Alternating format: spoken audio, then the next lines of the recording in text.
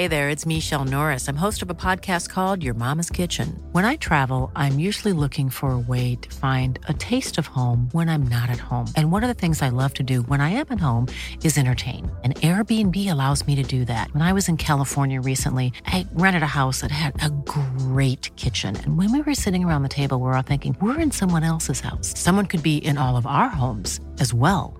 If you have a home, but you're not always at home, you have an Airbnb. Your home might be worth more than you think. Find out how much at airbnb.com/host.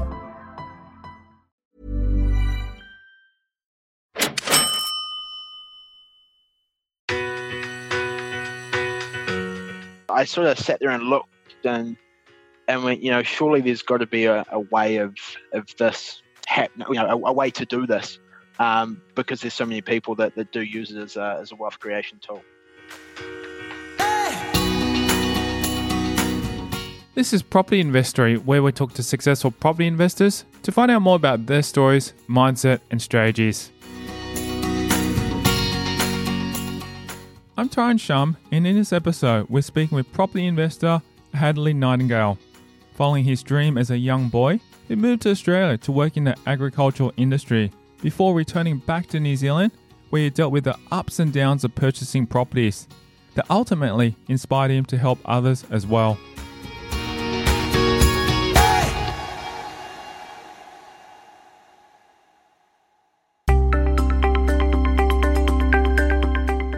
We find out what Hadley Nightingale's day-to-day role entails and how it ties in nicely with property investment. I'm a buyer's agent in New Zealand and also a property investor myself. So been in the buyer's agency space for about 3 years now, or coming up 3 years, and from a property investment perspective, about the same time. So they sort of went hand in hand to a degree as we got into things. He shares with us what a typical day for him is like, where he usually finds himself devoting his time to his clients. My day consists basically of being out there in the market for both myself and my client to acquire property. So working one-on-one with them to sit down, dive into strategy, work through what's really going to get them to the next level and what they're looking to achieve with their property goals. For some people, it's to buy one house.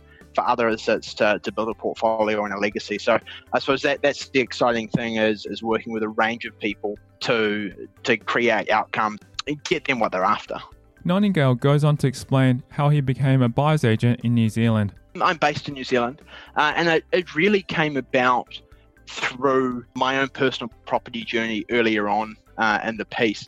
So back when I was 20, myself and my parents went out, we bought a piece of land. And through the whole way through the process, went and saw a real estate agent who said, "Hey, look, I've got this amazing deal for you," which I've now learned isn't always the best thing to hear out of a real estate agent's mouth. Secondly, went and saw a lawyer who went, "Hey, look, all looks good to me." The accountant went, "Hey, it's 2007, happy days. Just go and buy it. And if it costs you a little bit of money at the end of the day, it doesn't really matter." So sort of fast forward that to where we are 3 years ago when I first started this, was that got back into the property market and sort of realised that there was no one representing the buyer. Anyone that walks off the street goes and meets a real estate agent who works for the seller, and then they're there to fend for themselves to try and get themselves the best deal.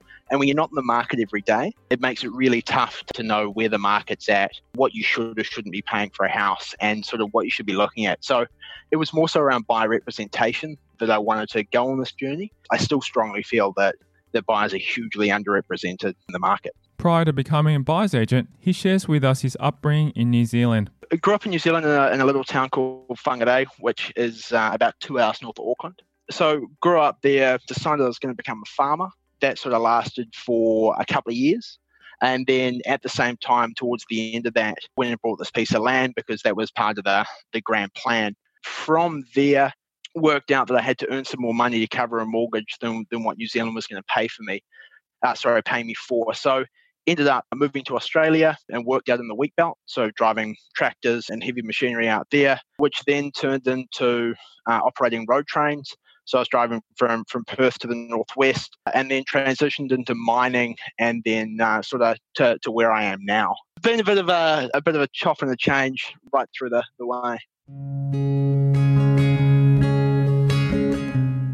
Growing up in a small town, he delves into his schooling years. From where we are, the town that we're in is reasonably sized. There's about 80 to 90,000 people that live here. We're on the outskirts of town. So, schooling was in Whangarei. I went down to a farming school towards the lower end of the North Island for 12 months after I left school at the end of the sixth form over here. Yeah, got on with my working thereafter. At what age did you actually start going out into the workforce to do those different things? I left school when I was 17. I had more or less made my mind up that school wasn't for me at about 16, and I struck a deal with my parents that if I got reasonable grades in the last year that I was there, that I could leave. So made sure that I did that so I could get out of there. Nightingale tells us about the first job he had once he left school at a young age. First job, I was milking cows on a dairy farm with about 1,000 cows on it. So probably one of the key lessons from that was learning how to get up early and work a long day. So we'd sort of get up at 3:30 in the morning to go and get the cows to milk them, hour for breakfast, hour for lunch if you were lucky, and then back out milking the cows again in the afternoon to then sort of knock off at 5 or 6 at night. So they were pretty long days, but I think it put me in good stead to learn what hard work was about and not be afraid of the hours. That is very, very long, especially it's quite labour intensive as well too. Did you have machinery to help milk the cows or did you have to do it by hand? Well, I had a 50-bar rotary, so the cows would walk on, milk them, and then as they got round to the other side, they'd walk themselves off. So it was like a 3-hour operation in the morning and 3 at night.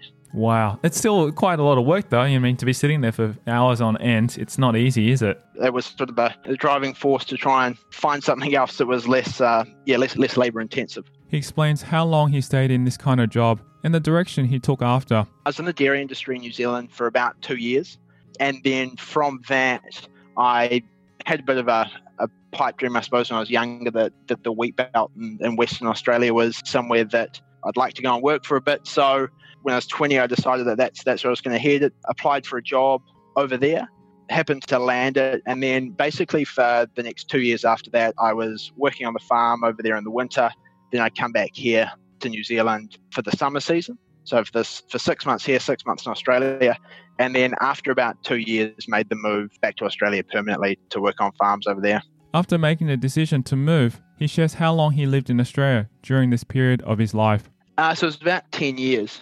So about a third of my life in WA. What's that like in the WA? Good place, mate. It's a good place. I really like it. I think I'd still be living there if it wasn't so far away from everywhere. Yeah, that's true. Good people, pretty laid back, and had some really good times there. After living in Western Australia for 10 years, he discusses the stage in which he decided to move back to New Zealand. Moved back to New Zealand when I was 30, so back in 2015. Or end of 2015, start of 2016. When I moved back, the mining industry was starting to slow down and the company I was working for started to lay a few people off. So I thought, right, we'll jump before we get laid off, get back to family and people I hadn't seen for a long time.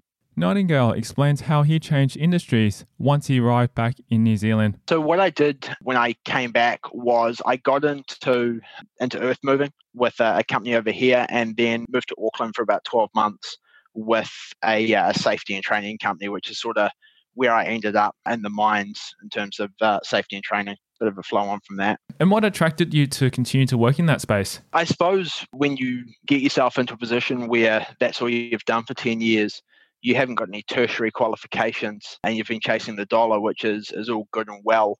When you come out the other side, your options are fairly limited.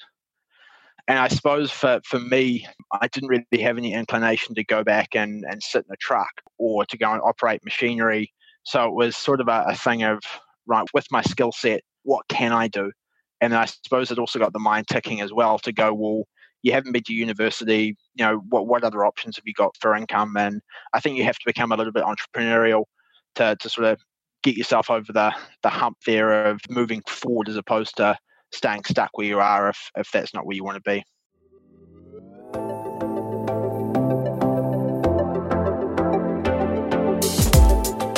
Coming up after the break, we hear about Hadley Nightingale's first property experience. I think it was a blessing and a lesson at the same time that with the way the property panned out and how things happened, it really emphasised the point that when you're going to purchase a property, your strategy is the key thing. The moment where everything just clicked for him? Amazing moment when that was probably the first house we bought. We walked into the house. The place figuratively smelt of money. There was, mold on the ceilings, down the walls. There were people walking out going, "Oh, this house is disgusting." And that one there is probably the moment in time when we went, right, this is what we've heard about. This is what we've been taught to go and look for. Let's go and buy a house. And that's next. I'm Tyrone Shum, and you're listening to Property Investory.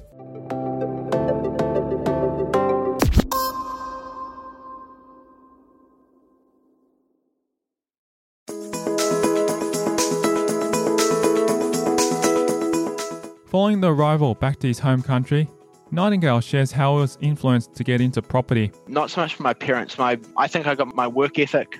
Most definitely got my work ethic from them, both extremely hard workers. The only property they ever owned was the place that they live on, plus a section of land that they've also got. But I always remember my mum saying to me that, why would you want to become a landlord when you've got to fix people's toilets all the time? That was her reasoning and her justification as to why you would want to get into property. So they weren't into it, but I sort of sat there and looked and went, surely there's got to be a way of this happening, a way to do this, because there's so many people that do use it as a wealth creation tool. He delves into the first property he purchased, which ultimately kickstarted his property investing journey. In terms of the first property, aside from the farm that was a absolute disaster for a start anyway, the first property that we bought, we got into that by seeking out some mentors. So myself and my partner at the time went to a Rich Dad Poor Dad seminar, and then went through with their mentoring program as well. And then I suppose that was the thing for me at the time with property investment, was, like I said before, it has to work because so many people do so well out of it. But there was the fear and the trepidation there of, if I get this wrong again, I know what the consequences are. So that's sort of how we got into it back in late 2016. Started investing in a place called Palmerston North in New Zealand. And it sort of propelled us in a positive direction thereafter. He goes on to explain the exact time frame he started investing in property. We started in 2016, moved back to New Zealand end of 2015. November 2016, we settled on our first property. How many properties have you accumulated since then? At the moment, we're sitting at three. What have we got? We've got 4 at the moment that we own ourselves with, 6 income streams from that. After experiencing ups and downs throughout his property investing journey, Nightingale shares with us one of his worst investing moments. Lowest of the low with that was a joint venture that we did and we sold. Started out as a pretty straightforward flipping project. Builder was lined up. He gave us a quote for what the work was going to be. He was all good to go. We got some other contractors in to give him a hand, and we were sort of looking at about a $70,000 renovation. So everything started out good and well for that. It was a remote project where we didn't have anyone on the ground at the time. And then we were getting updates every week from the builder to say, hey, look, I've done this and I've done that and everything's good and on track. But I suppose from a bit of naivety and over trust, didn't sort of ask for photos every week and actual video walkthroughs of where we were. So we got about a month and a half, 2 months into this when he was telling us he was nearly finished, and decided we'd go down and have a look at the property to pretty quickly find out what he'd said and what he'd done were 2 very different things. What kind of things did you see? It was things like the wardrobes are all finished and everything's good, and you walk into a room and there were no wardrobes in there. They were still just ripped back to studs and nogs. Things like we walk down the side of the house and there's like 100 meters of new weatherboard that had been put on the property that we'd never asked for in the first place. You walked in and it was just jaw dropping on the stuff that had been done and the stuff that hadn't been, and then just watched the bills escalate substantially from there. So what did you do to get out of that problem? We were very lucky that we had a very understanding JV partner with that. So we ended up having to sack the guy that was on the project at the time, get some other builders in there, and then just basically strictly managed the build from there to get it over the line. The other thing that we did, because our margins became so tight from a flipping perspective, that we ended up turning it into a boarding house. for about 18 months. So, or a rent by room situation in the university town so that we could get some more cash flow back. We were also lucky that the market was rising substantially as well at the same time. So we ended up cashing out of it 2018, but it was after sort of 2 years or 18 months of holding on to it to get ourselves in a position where we weren't going to lose money. And I think that was probably one of the blessings and the key learnings from it is that it's all very good and well to go out with the best of intentions to go and flip something. But at the same time, do you have a strategy in place to go, right, if the flip doesn't work, can I do X? I think the thing is that it was a blessing and a lesson at the same time, that with the way the property panned out and how things happened, that it really emphasized the point that when you're going to purchase a property, your strategy is the key thing. You can look or set out to go and flip a house. If your renovation costs blow out or the market turns, what other options have you got to hold on to that property to make sure that you're not losing money on the back end of that? So that was really the thing in our saving grace, so to speak, was that we had the option of rent by room there to cover our costs and our expenses and everything else until a time where we could cash out of the property and make the required money that we wanted to without it costing us anything along the way. Despite the disappointing outcome, he shares his initial intentions with buying his first property. The initial plan for that was just to give it a refurb and then trade it. So carpets, there was a bit of a repile needed to be done, paint, bathrooms, kitchens. So it was supposed to be about a $70,000 job all up. But obviously with the way things that panned out, that didn't quite end like that. If you didn't actually sell it, do you think you would have held on to that property and still continue to get cash flow from it? Most definitely. So that was sort of where we were looking to go towards the end of it, was just to buy our joint venture partner out of it and then keep it for ourselves. So just some really rough numbers on it is that we bought it for $210,000. We ended up spending all up, including furniture, about $130. So budget went over by 50. In the end, we were renting the property for about $850 a week with rent by room going on there. So it was cash flow positive from the day we got. I guess the question is, do you now look back and go, should we have kept this and buy it out from our partner instead of sell it? It's one of those things, mate, that we do sit there and go, should have we done that? It was the next project that we did afterwards. If we'd bought that house, we wouldn't have been able to do the next renovation that we did, which sort of set us up properly for things. Probably one of the best deals we've done. Despite the obstacles he faced along his journey, he looks back on the moment where everything just clicked. Amazing moment when that was probably the first house we bought. We walked into the house. There was the place figuratively smelt of money. There was mold on the ceilings, down the walls. There were people walking out going, "Oh, this house is disgusting." And that one there is probably the moment in time when we went, right, this is what we've heard about. This is what we've been taught to go and look for. Let's go and buy a house. So we sat down, we did our research, we did the renovations that we needed to do on it. And then when we rented the property out, it actually cash flowed and gave us the rental returns that we'd figured what we were going to get. So I suppose that first one was the aha moment of, wow, this property thing really does work, from previous experience of having to fork out each and every week to feed the farm. As the first house he bought was an ordeal to begin with, Nightingale explains how much he made on this particular deal at the end. That first property, everything that we do is buy and hold, other than the one that we had with a joint venture partner. So that one there, we purchased for $250,000. We put new carpets in, painted the kitchen, new bathroom, new lino throughout, painted the outside, and just gave it a general tidy up. The place looked a lot worse than what it actually was. So spent about $35 on it. The revaluation came back in at $360,000. And then also from a rental perspective, we rented that property at $550 a week to a group of students. So from an equity uplift, there was about $80,000 worth of equity and a cash flow of around $500 a month after expenses as well. So it was a good little deal to kick us off with. He goes into more detail about the deal he sold that was later reinvested into another and how it set his future up financially. That one there was a house that we bought and we cut into two.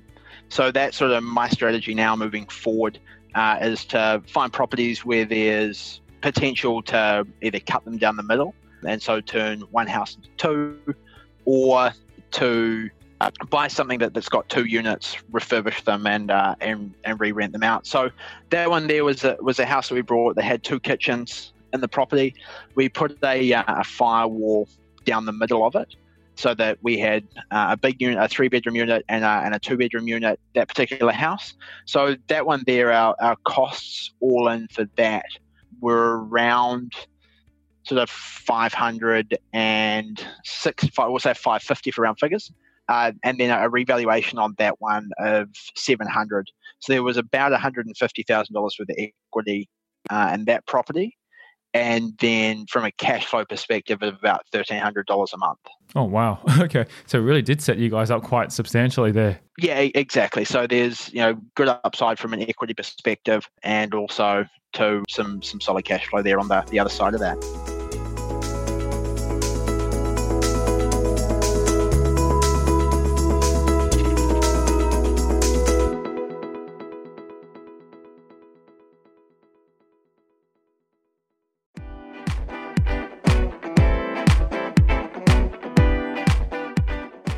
After listening to Hadley Nightingale share his story on how he got into property investment, we'll keep the conversation going, where he'll talk about the kind of strategy he has in mind for moving forward. I suppose that the key thing for moving forward is to make sure that we're getting some solid cash flow with whatever we're buying, but also it needs to generate some equity and some forced appreciation in there as well so that we can keep moving forward. The reasons as to why he delved into property investment. I think the biggest thing for me is it's really been around passive income. I mean, it's quite the cliche saying of making money while you sleep. And I think now with the coronavirus and everything else that's happening with the world, it just goes to show, and it's definitely stood out to me, that having passive income's, quite important. And that's next time in a future episode of Property Investory.